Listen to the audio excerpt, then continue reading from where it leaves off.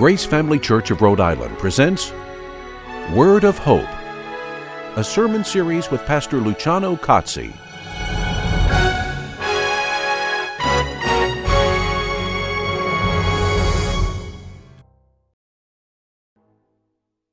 Good morning, everyone.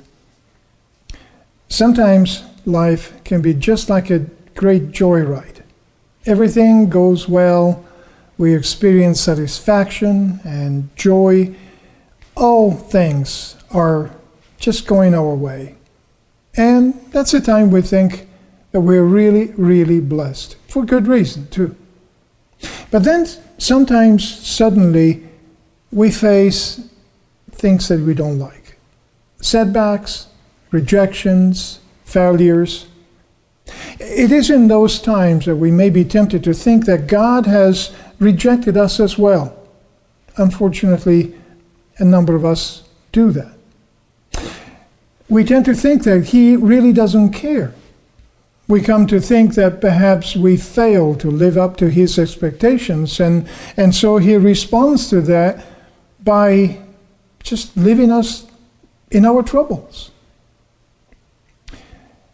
God then becomes more like an angry Zeus than the compassionate and good shepherd that He really actually is. So we all need to be reminded. We need to be reminded of how much the Lord has done for us, how much He really cares. Not just in general, like for all of His people, but personally and individually as well. Jesus talked about this and left a strong message of hope for all of us, indeed. We find that message in John chapter 10, beginning with verse 11. Let's read it together. I am the good shepherd, He said. The good shepherd lays down his life for the sheep. He who is a hired hand and not a shepherd, who is not the owner of the sheep, sees the wolf coming and leaves the sheep and flees, and the wolf snatches them and scatters them. He flees because he is a hired hand and is not concerned about the sheep. I am the good shepherd, and I know my own, and my own know me, even as the Father knows me, and I know the Father, and I lay down my life for the sheep. I have other sheep which are not of this fold. I must bring them also, that they will hear my voice, and they will become one flock with one shepherd. For this reason the Father loves me, because I lay down my life so that I may take it again. No one has taken it away from me, but I lay it down on my own initiative. I have authority to lay it down, and I have authority to take it up again. This commandment I received from my Father. You know, we have all heard the metaphor of the flock and the sheep in reference to the church. This passage, however, is primarily about the great shepherd, the good shepherd of the church, as we have read. Let's review it together and understand it a little more. In verse 11, the image is given of the good shepherd, an image that should have been familiar to Jesus' audience. I know that back in those days, the shepherds were not looked upon as being great people. They were looked down on as being unclean, as being the rejects of society, being the poor people.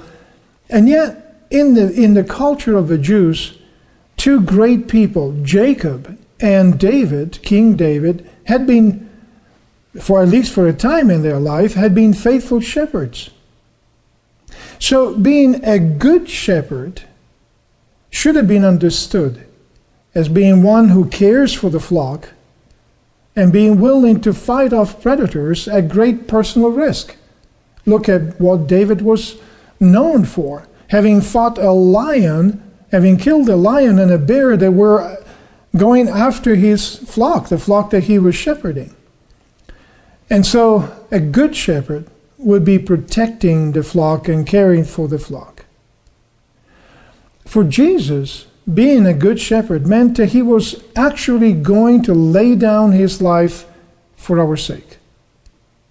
Notice that this is the job of the shepherd, though, to protect the sheep, not of the sheep. The job of the shepherd is to ward off the attacks of predators and protect the sheep. That is not something that the sheep does by itself. All of the sheep do is to stay packed together to find protection in the closeness of the flock, which in and by itself would be a great image and perhaps a topic for another message. Let's look at verses 12 and 13. He who is a hired hand and not a shepherd, who is not the owner of the sheep, sees the wolf coming and leaves the sheep and flees, and the wolf snatches them and scatters them. He flees because he is a hired hand and is not concerned about the sheep. A hired helper, even in the Old Testament, in Exodus, for example, in chapter 22, is recorded that was not held responsible for attacks from wild animals. A hired helper worked to earn his wages, not necessarily to protect the sheep. He's not the owner of the sheep, and he would be frightened by the attack of a wolf or some other predator, and probably would be running to protect himself and leave the sheep vulnerable to the predator. So that makes a good picture for those religious leaders who do their job for gain rather than for the flock, who, instead of serving the congregation that they serve, the synagogue that they serve themselves. They care more about themselves than the people who have been entrusted to their leadership. That, however, stands in great contrast with the attitude of a good shepherd who cares, feeds, and protects the sheep at great personal risk even. You see, the point here that is made is that God is not like a hired hand.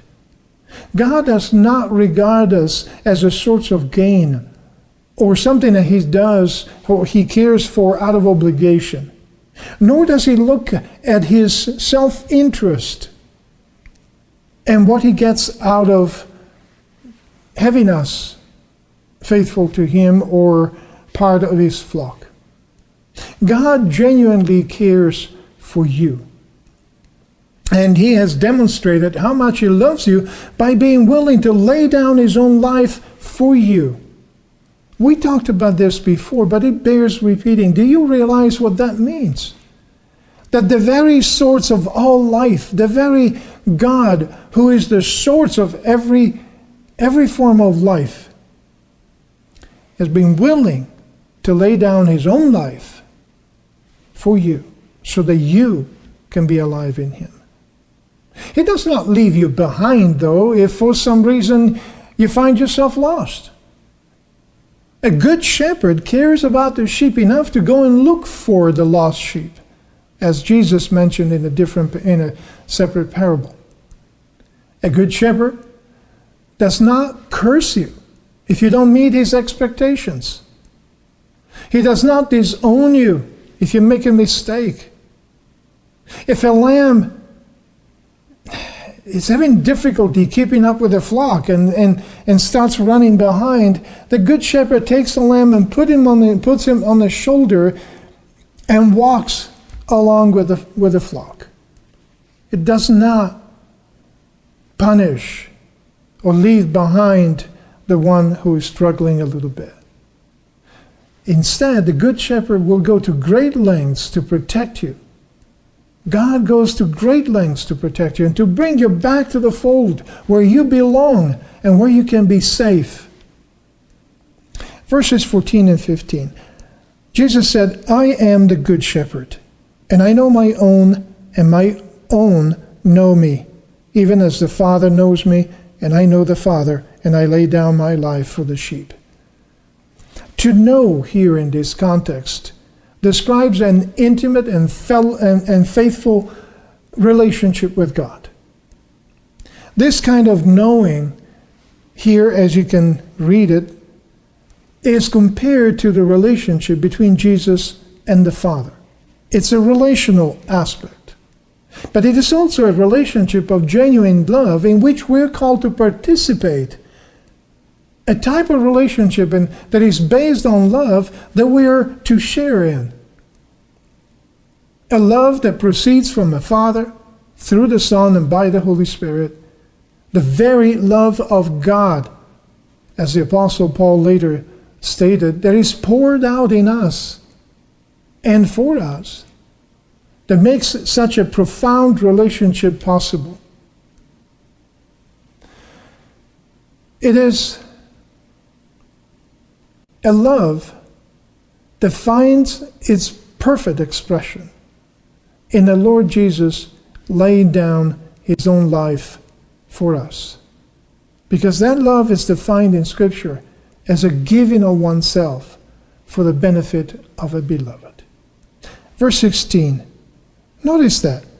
I have other sheep which are not of this fold. I must bring them also, and they will hear my voice, and they will become one flock with one shepherd. Now, some think that this statement is in reference to scattered Israel, but I really don't think so.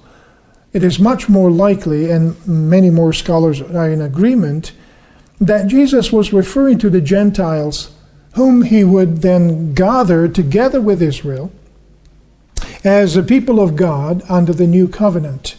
It is one flock and reflects the New Testament statements that there is no male or female, there is no slave or free, there is no Greek or Gentile and Jews, but we're all one in Christ Jesus.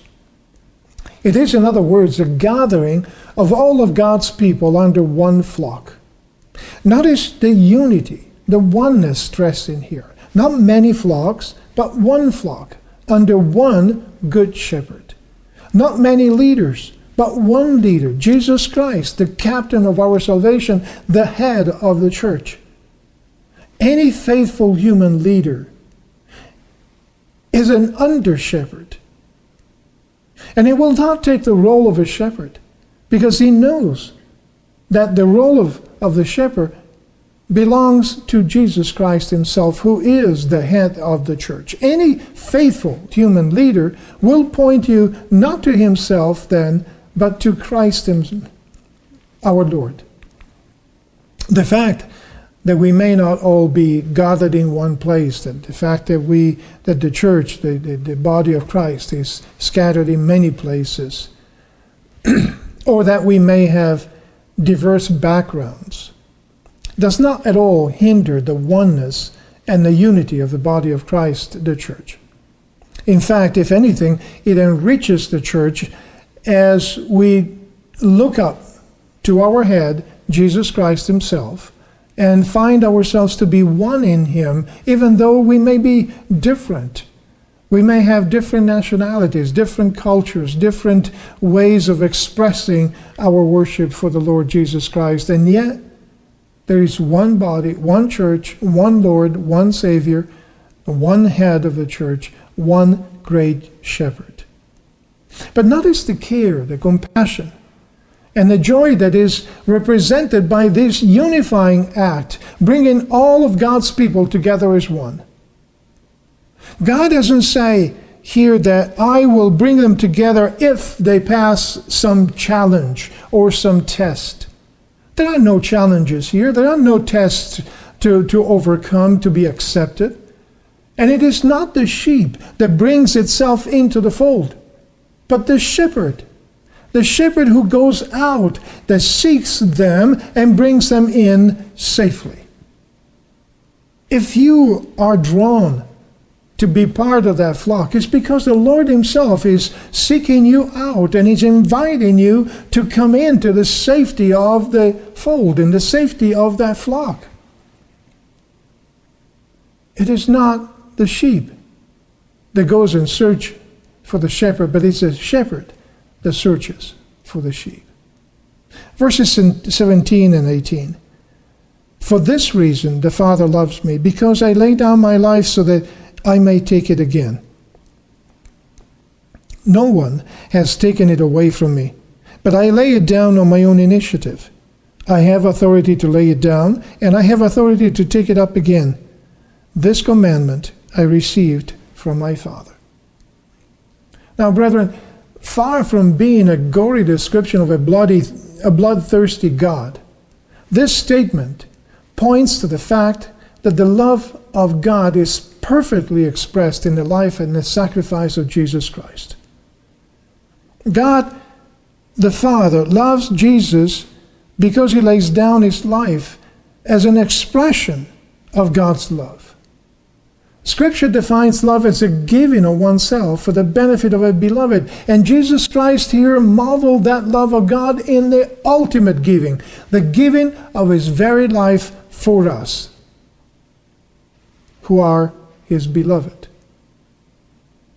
So God loves Jesus Christ not just because he died, but because he loved to the point of giving his very life for those who are under his care.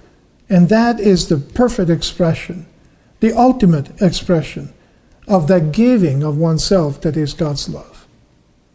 Jesus himself in John 15:13 stated, "Greater love has no one than this, that one lay down his life for his friends." Notice how deep and profound that is, but also notice that amazing statement contained here in verse 18 of John chapter 10. No one has taken it away from me, but I lay it down on my own initiative. That's an important statement. It is a key theological point, in fact, because Jesus here is not presented as a victim of anything. He's not presented as a victim of a Jewish plot, although the Jews were plotting against him. Nor is he presented as a victim of Roman cruelty, although it was the Romans who crucified him. But he's presented here as the one who lays down his life of his own initiative. He offered his life voluntarily, intentionally, of his own authority, and in harmony with the will of the Father. And he did that.